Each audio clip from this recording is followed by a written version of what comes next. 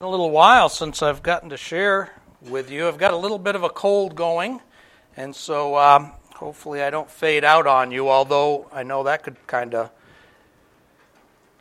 raise some conflicted prayers from you guys. You might say, God, help him to lose his voice so we can get to the food early. I don't know, so please don't do that. Please pray that I feel better. I'd like to feel better. So we're going to be looking at the book of Nehemiah this morning, as we have been for the past few weeks, and as we will be for the next few weeks to come. And to get started this morning, I'll ask, have you noticed that every once in a while things seem to fall apart, right? And if you hadn't noticed that, just turn on the news. That's how they make their money and sell commercials, or however they make their money. They'll let you know that things are falling apart, right? And that's on a big scale, and on our small scale personal life level, things sometimes fall apart. Whether it's the New Year's resolution that is ancient history by now and has fallen apart already, and it isn't even February, or the thing that might even be forefront in your mind when I talk about things falling apart, that thing that has you feeling like, you know what, I thought God was there for me, but this thing came down hard. And to be honest, it feels safe. Things fall apart. There's surprises. Sometimes things blow up. It happens. Thank you. So we're in Nehemiah. Nehemiah is going to help us with your exploding water bottle. What do you have in there, by the way? I don't want to know. All right, potluck after. We want to share. So Nehemiah, let's jump into it, because when things fall apart, that's the bad news. The good news is God's in the business of putting things back together. God has a rebuilding project. All right? And he's got a rebuilding project for us personally. He's got a rebuilding project for the world. He wants us to cooperate with his rebuilding project. It's important for us to get on the same page with what God is doing. So let's see if we can do that this morning. All right. We're going to do a little bit of review because Nick's done a good job of covering Nehemiah 1 and part of chapter 2. We're going to fly through this, and I'm going to tell you right off the bat, I got way too much stuff to cover today. You say, what else is new, Steve? You always have way too much to cover. I know, I'm sick, I got too much to cover. I don't know. I just pray for me that we get through this. Don't pray that it ends soon and you can eat. This is all going to work out. All right? Nehemiah 1, though, let's start by way of review. Nehemiah 1, verse 1. The words of Nehemiah, son of Hakaliah, in the month of Kislev, in the 20th year, while I was in the citadel of Susa, Hanani, one of my brothers, came from Judah with some other men, and I questioned them about the Jewish remnant that had survived the exile, and also about Jerusalem. They said to me, those who survived the exile are back in the province and are in great trouble and disgrace. The wall of Jerusalem's broken down. Its gates have been burned with fire. When I heard these things, I sat down and wept. For some days I mourned and fasted and prayed before the God of heaven. So Nick has covered this, and I'm not going to jump into all the history and everything here, but other than to say, Nehemiah was living in a time when things were falling apart, and the wall at Jerusalem, the homeland of his people, was in disrepair, and God put it on Nehemiah's heart to do something about it. Now, when we read the Bible, when we look at whatever part we're looking at, and here we're looking at Nehemiah, this book kind of buried in the depths of the Old Testament, before Jesus even came, it can be hard for us to kind of figure out what it's talking about, first of all, and then how what it's talking about applies to us. Reading the Bible can be hard work, and applying it can be really tricky. And so I'm going to suggest to you that there's three different levels that we should be looking at when we look at Scripture. And we need to be really careful before God to make sure that we don't treat the Bible lightly, but that we treat it as the holy Word of God that's given to us for our instruction, that conveys how God has worked with His people throughout history. So there's three basic levels, and those of you that were here, a year or so ago, whatever time it was, we were going through the book of Acts, we talked about these three levels, but I wouldn't expect you necessarily to remember them. This is good review, but it's good for us to think about them. There's one kind of the big level, the meta level, the grand scheme, what some theologians call, and Bible scholars call, salvation history. That is God's big plan for the world. That big, grand rebuilding process that God has for the world. And that process, that plan, that process by which God desires to make everything right is a plan that He is accomplishing through His Son Jesus, who died and rose again. When we look at Scripture, any particular part, we should be looking to see how this part fits in the big plan. Okay? That's one level. Then one step down from that, we should look at kind of the basics of the particular story or whatever is being conveyed in that passage of Scripture itself. The basic history, what the characters in the story did. Now, that's common sense, right? We get that. You read a story or you read some passages of Scripture and you just kind of look to see what's going on there. And sometimes that's harder than others, to be honest. But in a book like Nehemiah, which is basically telling a story, it's what we call a historical book, which is different than Psalms, which is a book of songs, right? The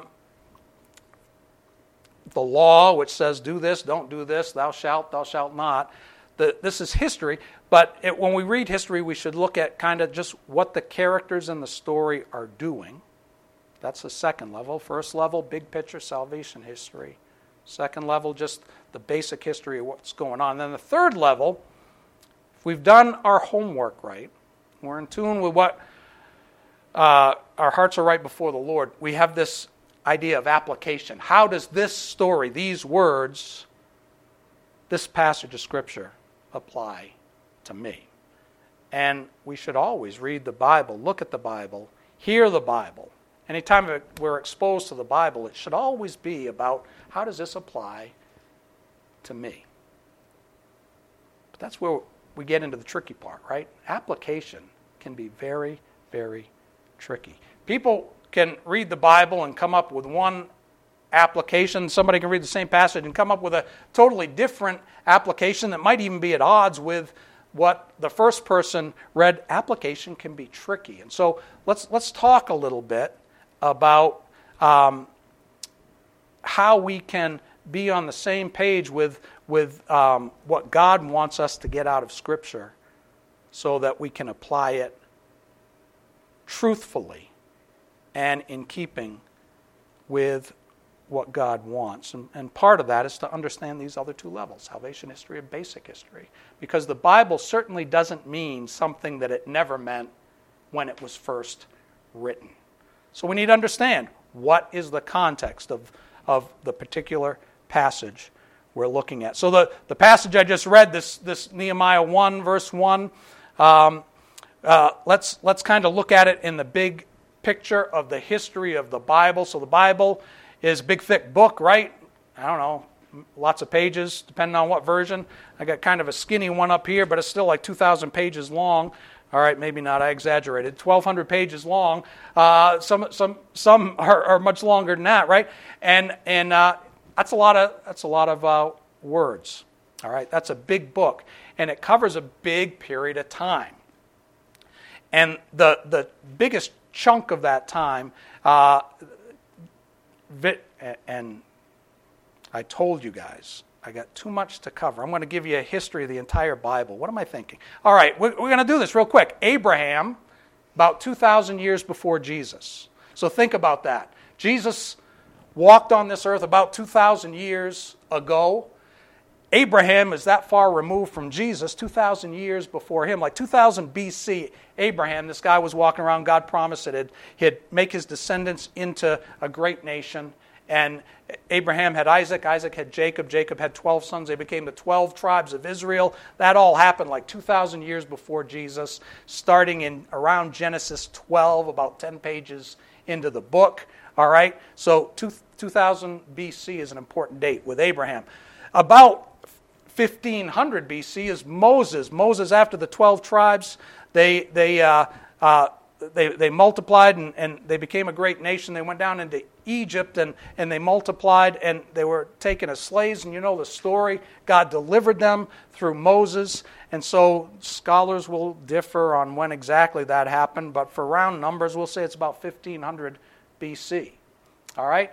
Then fast forward another 500 years to the time of David, after the nation of Israel came out of Egypt and went into the Promised Land. Excuse me, and settled there. God raised up a man named David to be their king. And this golden age started to emerge, and it was very short-lived. But God promised through David that he would establish his kingdom forever. King David, about 1000 BC. But that golden age was short-lived. And David had a son, Solomon. After Solomon died, the nation of Israel split and just went downhill from there. And so that by 500 BC, the Israelites had abandoned following God. And so God withdrew his presence, his protective presence from the nation, as he said he would. And as he had been patiently working with them for all these years, he finally, because of their disobedience, removed his protective presence. And the enemies of God's people came in. And ultimately, the Babylonians in around 500 BC, 586 to be exact, they came and they took the remnant of the Israelites out of the land and sent them into exile. That's a lot of stuff to know. But you get it. We just covered this big chunk of the Bible, the Old Testament, and then 500 years later, Jesus came. Okay? It's important for us, when we're reading Scripture, to kind of plug it in to what's going on. And Nehemiah, this book we're looking at, is after the exile. So Nehemiah is out living far away in exile, and there's just these remnant of Jewish refugees that are coming back to the Promised Land and rebuilding Jerusalem, and Nehemiah is going to be part of that. Now, why were they in exile to begin with? Because of disobedience. And God was trying to get a hold of his people and have them recognize his consequences when we walk away from God. But as they began to draw close to him again, he sent them back, and they started to rebuild from the rubble that was the aftermath of their disobedience. And they were rebuilding the city of Jerusalem. And Nehemiah sought God's guidance to determine how he should be involved in God's rebuilding process. So there's this big picture, okay? That God so loved the world that he gave his one and only Son, that whoever believes in him should not perish but have everlasting life. That's going to be, Jesus is coming several centuries after Nehemiah is on the ground in Jerusalem, but it's all one story. It's all one story of God working with his people to draw them to himself, to obedience, so that he can bless them. I have to say this. We're talking now, and have been for a few weeks, and for the next couple months, we're going to be talking about Nehemiah, and the big manifestation of Nehemiah's obedience to God's plan is that he rebuilt the wall of Jerusalem that had fallen down when it was destroyed by the Babylonians.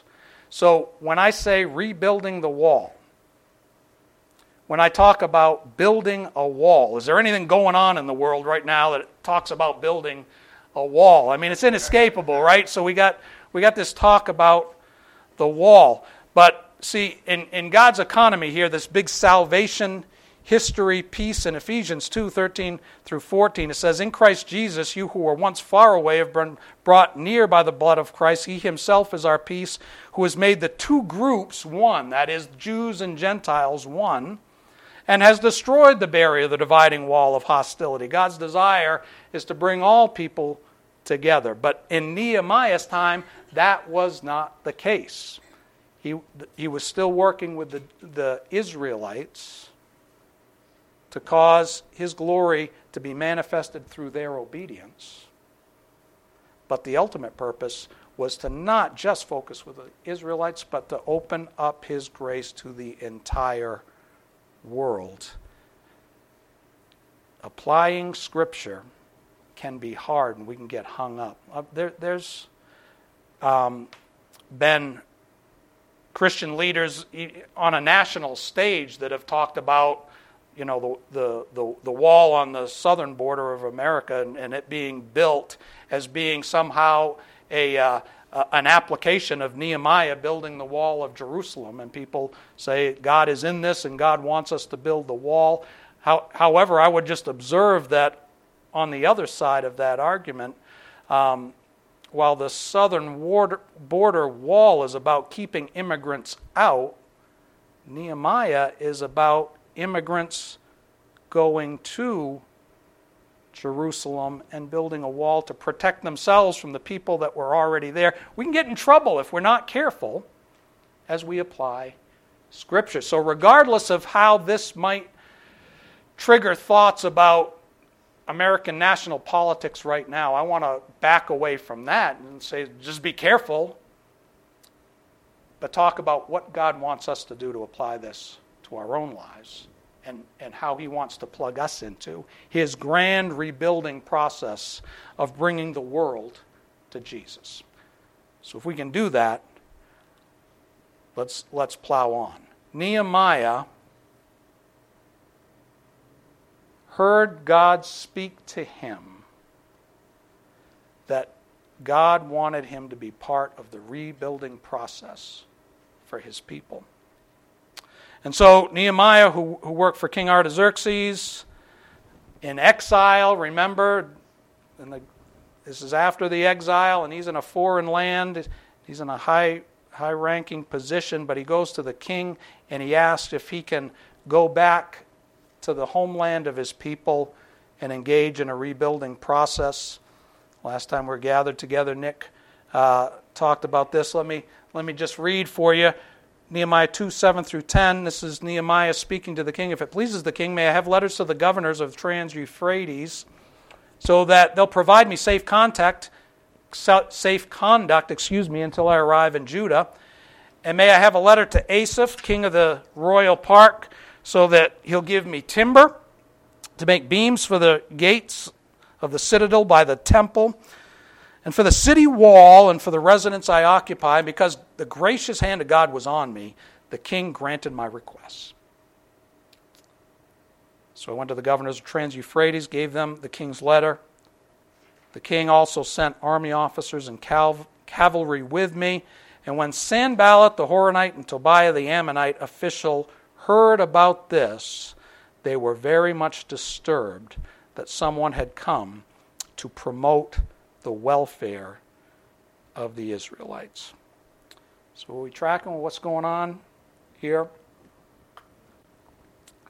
God raised up Nehemiah to be part of his plan, his rebuilding process for his people.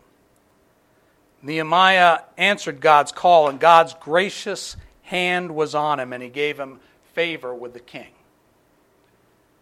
And he made that long journey from Persia all the way back to Jerusalem. But when he got there, the officials that were there, who were in opposition to the Israelites who were returning, they were very much disturbed. So here's a principle that's good for us to realize, good for us to know, important for us to hear if we desire to be obedient to God and be engaged in the rebuilding process that he has for the world, and to find our place in that and cooperate with God's purposes.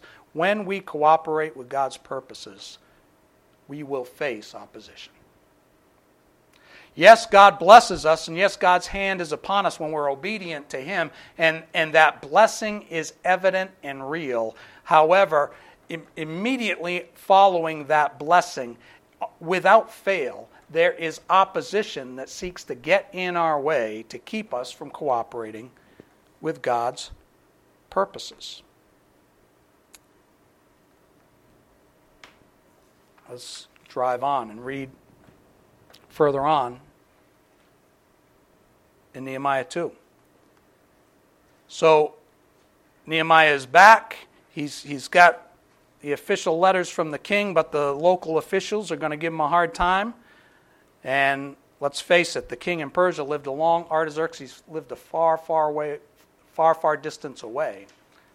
And the local folks, the local politicians and governors and so forth, were opposed to God's people. So Nehemiah does this. It says in verse 11, I went to Jerusalem, and after staying there 3 days, I set out during the night with a few others. I had not told anyone what God had put in my heart to do for Jerusalem. There were no mounts with me except the one I was riding on. By night I went out through the valley gate toward the Jackal Well and the Dung Gate. There's a lot of gates we're going to talk about. Dung Gate, that's my favorite right there.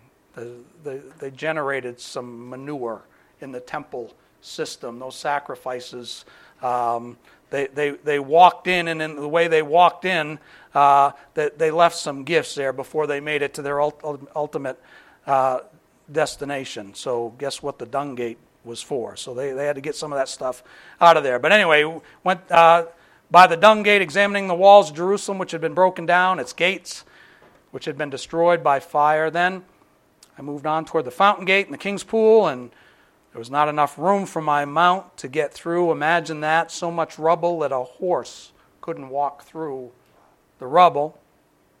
All right? So I went up the valley by night, examining the wall. Finally, turned back, re-entered through the valley gate. The officials didn't know where I'd gone or what I was doing, because as yet I had said nothing to the Jews or the priests or nobles or officials or any others who would be doing the work. So notice the preparation that Nehemiah has been involved in. If you think back, if you were here a couple weeks ago when Nick was covering Nehemiah 1, and the prayer that Nehemiah was engaged in when he first heard about the need in Jerusalem, he prayed for something like 3 or 4 months before he even approached the king and asked to be able to do something about the need in Jerusalem. When was the last time you felt that there was something that needed to be addressed in your life and you spent 4 solid months praying before you did anything about it? God prepared Nehemiah's heart, and he prepared it through prayer, but he didn't stop praying and he didn't stop preparing after he got started with the work. And so the preparation is still going on. In verse 12 here of Nehemiah 2, it says, I set out during the night with a few others. I had not told anyone what God had put in my heart. You see, God does a work in our heart before we engage in the work of our hands and feet that he has for us in his plan of rebuilding. So what's God putting in your heart? How are you allowing God to prepare your heart? How are you taking in the news of what's going on in the world and asking God how you should be involved in that? How is it as things kind of fall apart around you? How is it that you're asking God not just to fix it, but to prepare your heart to be involved in the rebuilding process? Well, Nehemiah was allowing God to do that work in his heart, and he's getting ready to reveal it, but he hasn't revealed it yet. But notice here at verse 16, it says, I had said nothing to the Jews, priests, nobles, or officials, or any others who would be doing the work. That's pretty amazing, right? So It's one thing to hear God's voice and to respond when he wants us to do something. It's another thing entirely when he says, I want you to go out and I want you to gather together with others and be a leader in the rebuilding process. That's what he had for Nehemiah. And Nehemiah is about to reveal to others what God has been speaking to his heart. I can be really honest with you, over the years, both in whatever ministry setting I've been in, and I've been in several, but particularly in pastoral ministry, it's been a very common experience for me for people to tell me what God wants me to do. Not what God wants them to do, what God wants me to do. So there's very often people that rise up and say, this is what you should do as a pastor of a church or whatever. Nehemiah's about to do that for others, but he's not saying, this is what you need to do. He says, this is what God has told me we need to do together. And he isn't hasty about telling others what to do.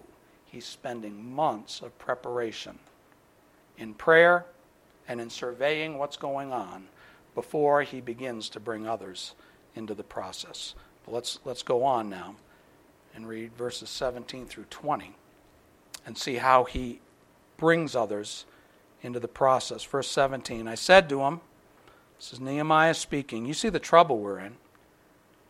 Jerusalem lies in ruins, its gates have been burned with fire. Come, let us rebuild the wall of Jerusalem. We'll no longer be in disgrace. I also told them about the gracious hand of my God on me and what the king had said to me. They replied, let us start rebuilding. So they began this good work. But when Sanballat the Horonite, Tobiah the Ammonite official, and Geshem the Arab heard about it, they mocked and ridiculed us. This is what you're doing, they asked. Are you rebelling against the king?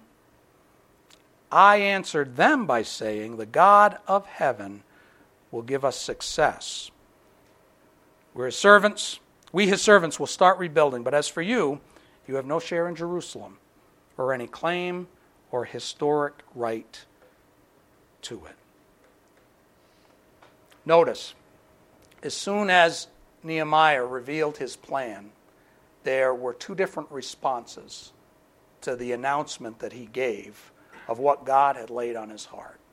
There was the one response of the Israelites, the Jewish people that were in the Jerusalem area. They said, let's rebuild. He said, God's gracious hand was on me. And they recognized that, and they wanted to cooperate. However, what did we say earlier? Anytime God touches us and seeks to call us into his work, we can sense God's gracious hand upon us, but immediately opposition rises up. And so the opposition rose up. They mocked and ridiculed and told lies. You're rebelling against the king. He had the king's letter in his hand. Didn't matter. Facts didn't matter. They're going to oppose that which they don't want to see happen in any way that they can. Besides, the king lived really far away, and they were right there with their military might and their armies. But how does Nehemiah respond to them? He responds to them the same way he responded to God's people who were receptive to the message. He said, God has told us to do this. The God of heaven will give us success, verse 20 says. So there's instruction in that, I believe. There's application in that for our lives, I believe. When we know God's hand is upon us, and let's be sure that we know that God's hand is upon us. Let's be sure we do the homework, the time of prayer and survey and make sure that we've got things together. But when God says move, we need to move, and then we bring God's people into it and say, this is what God is telling me. And if they all acknowledge it, yes, this is what God wants us to do. If we have that confirmation that God's hand is upon us and opposition arises, how do we respond? We tell them what God has told us. God has told us to do this. Nehemiah shared God's leading with God's people. He also shared God's leading with God's enemies because God is the one who was leading. It was his plan, not Nehemiah's. When God leads us, we need to give God the glory, and we need to make sure people know what it is we're doing. We are taking part in God's rebuilding process. So we're going to move on. And instead of reading chapter 3, which is riveting stuff, it's a bunch of people's names and the different gates and parts of the wall that they worked on. And there's a bunch of gates. I already told you what my favorite one was, but the Fish Gate, Sheep Gate, the Old Gate, Valley Gate, Dung Gate, Fountain Gate, Water Gate. Not politics. Watergate. That reminds me of something else. Horse Gate, East Gate, Inspection Gate. All these gates, and probably somewhere in the neighborhood of 1.5 miles in circumference or a little longer. So think about this. This huge wall broken down in disrepair. In some places, Nehemiah had to kind of scramble hand over hand to just get through and get around. They've got to rebuild this thing that has fallen down and been destroyed. And so they assigned the people different sections of the wall between these various gates. And the people that worked on it and the section that they have are included in Nehemiah chapter 3. Remember, Nehemiah said, we need to do this work together. And the people said, yeah, let us start rebuilding. But if we look down through the list, as we read through Nehemiah 3, there's a few people, not all, but a few of them, that are given little descriptions of what their occupation was. And so Nehemiah, it isn't included there in chapter 3. We read about it earlier in Nehemiah. He's a cupbearer to the king, which was an official within a king's palace. So he's this political administrative guy from the Persian Empire. In other words, he probably had soft hands, not calloused hands, because he worked in a palace. There were priests, there were goldsmiths, perfume makers, there were various rulers of the people, again, officials, not as high-ranking as Nehemiah, but high-ranking people. There were daughters. That's significant because the daughters that are mentioned, that means these are young girls. They married pretty young back then, and so these would be young teenage girls that are out there. Levites, they were folks that kind of did work in the temple. Temple workers who helped the Levites. There were guards, and there were merchants. I didn't see a single mason in the list. I didn't see anybody in the list that appeared to have the background necessary to build a city wall. But these are the people that were called to the work. And then in verse 5, there's this statement. The nobles, again, some of the folks were rulers. The nobles of Tekoa, who were one of the groups that were assigned a section of the wall, would not put their soldiers to the work under their supervisors. So you got these lazy guys that are part of the crowd, okay? But a little bit further down in verse 20, you got this guy named Baruch, son of Zabbai, zealously repairing another section. So Baruch is working twice as hard as anybody else. So you got lazy folks and you got hard-working folks and you got everyone in between. And most of these people have no idea what they're doing, but God has called them to the work of rebuilding this wall.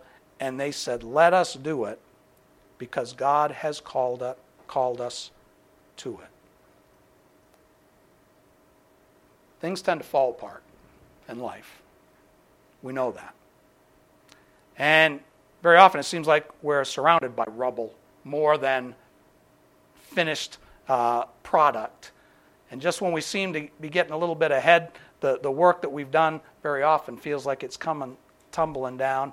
And as we seek to move forward, there's always opposition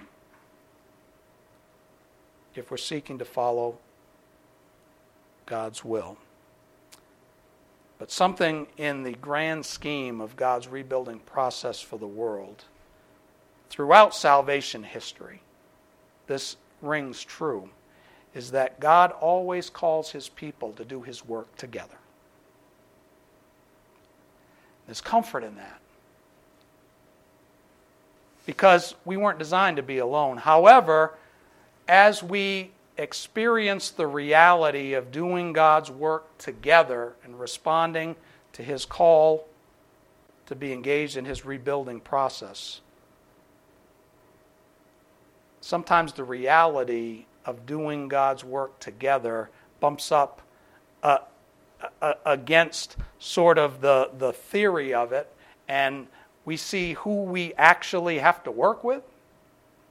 And sometimes that causes us to be a little discouraged, because the people that God calls us to work with are people just like us. People with flaws, people who very often feel like perfume makers being called to be heavy masonry workers, and we say, I'm just not fit for this task, yet God says do it anyway. But when God calls us together to do his work, it isn't about our ability, it isn't about our strength. In fact, just the opposite. It's about our willingness to obey God's call. So I don't know what the application is of Nehemiah 1 through 3 for you. Not even sure I know what the application is for me, but I believe that as we allow this to soak into us, God will cause his gracious hand to be upon us, and he will put in our heart what his application is. I know this: God has called us together to be involved in his rebuilding process.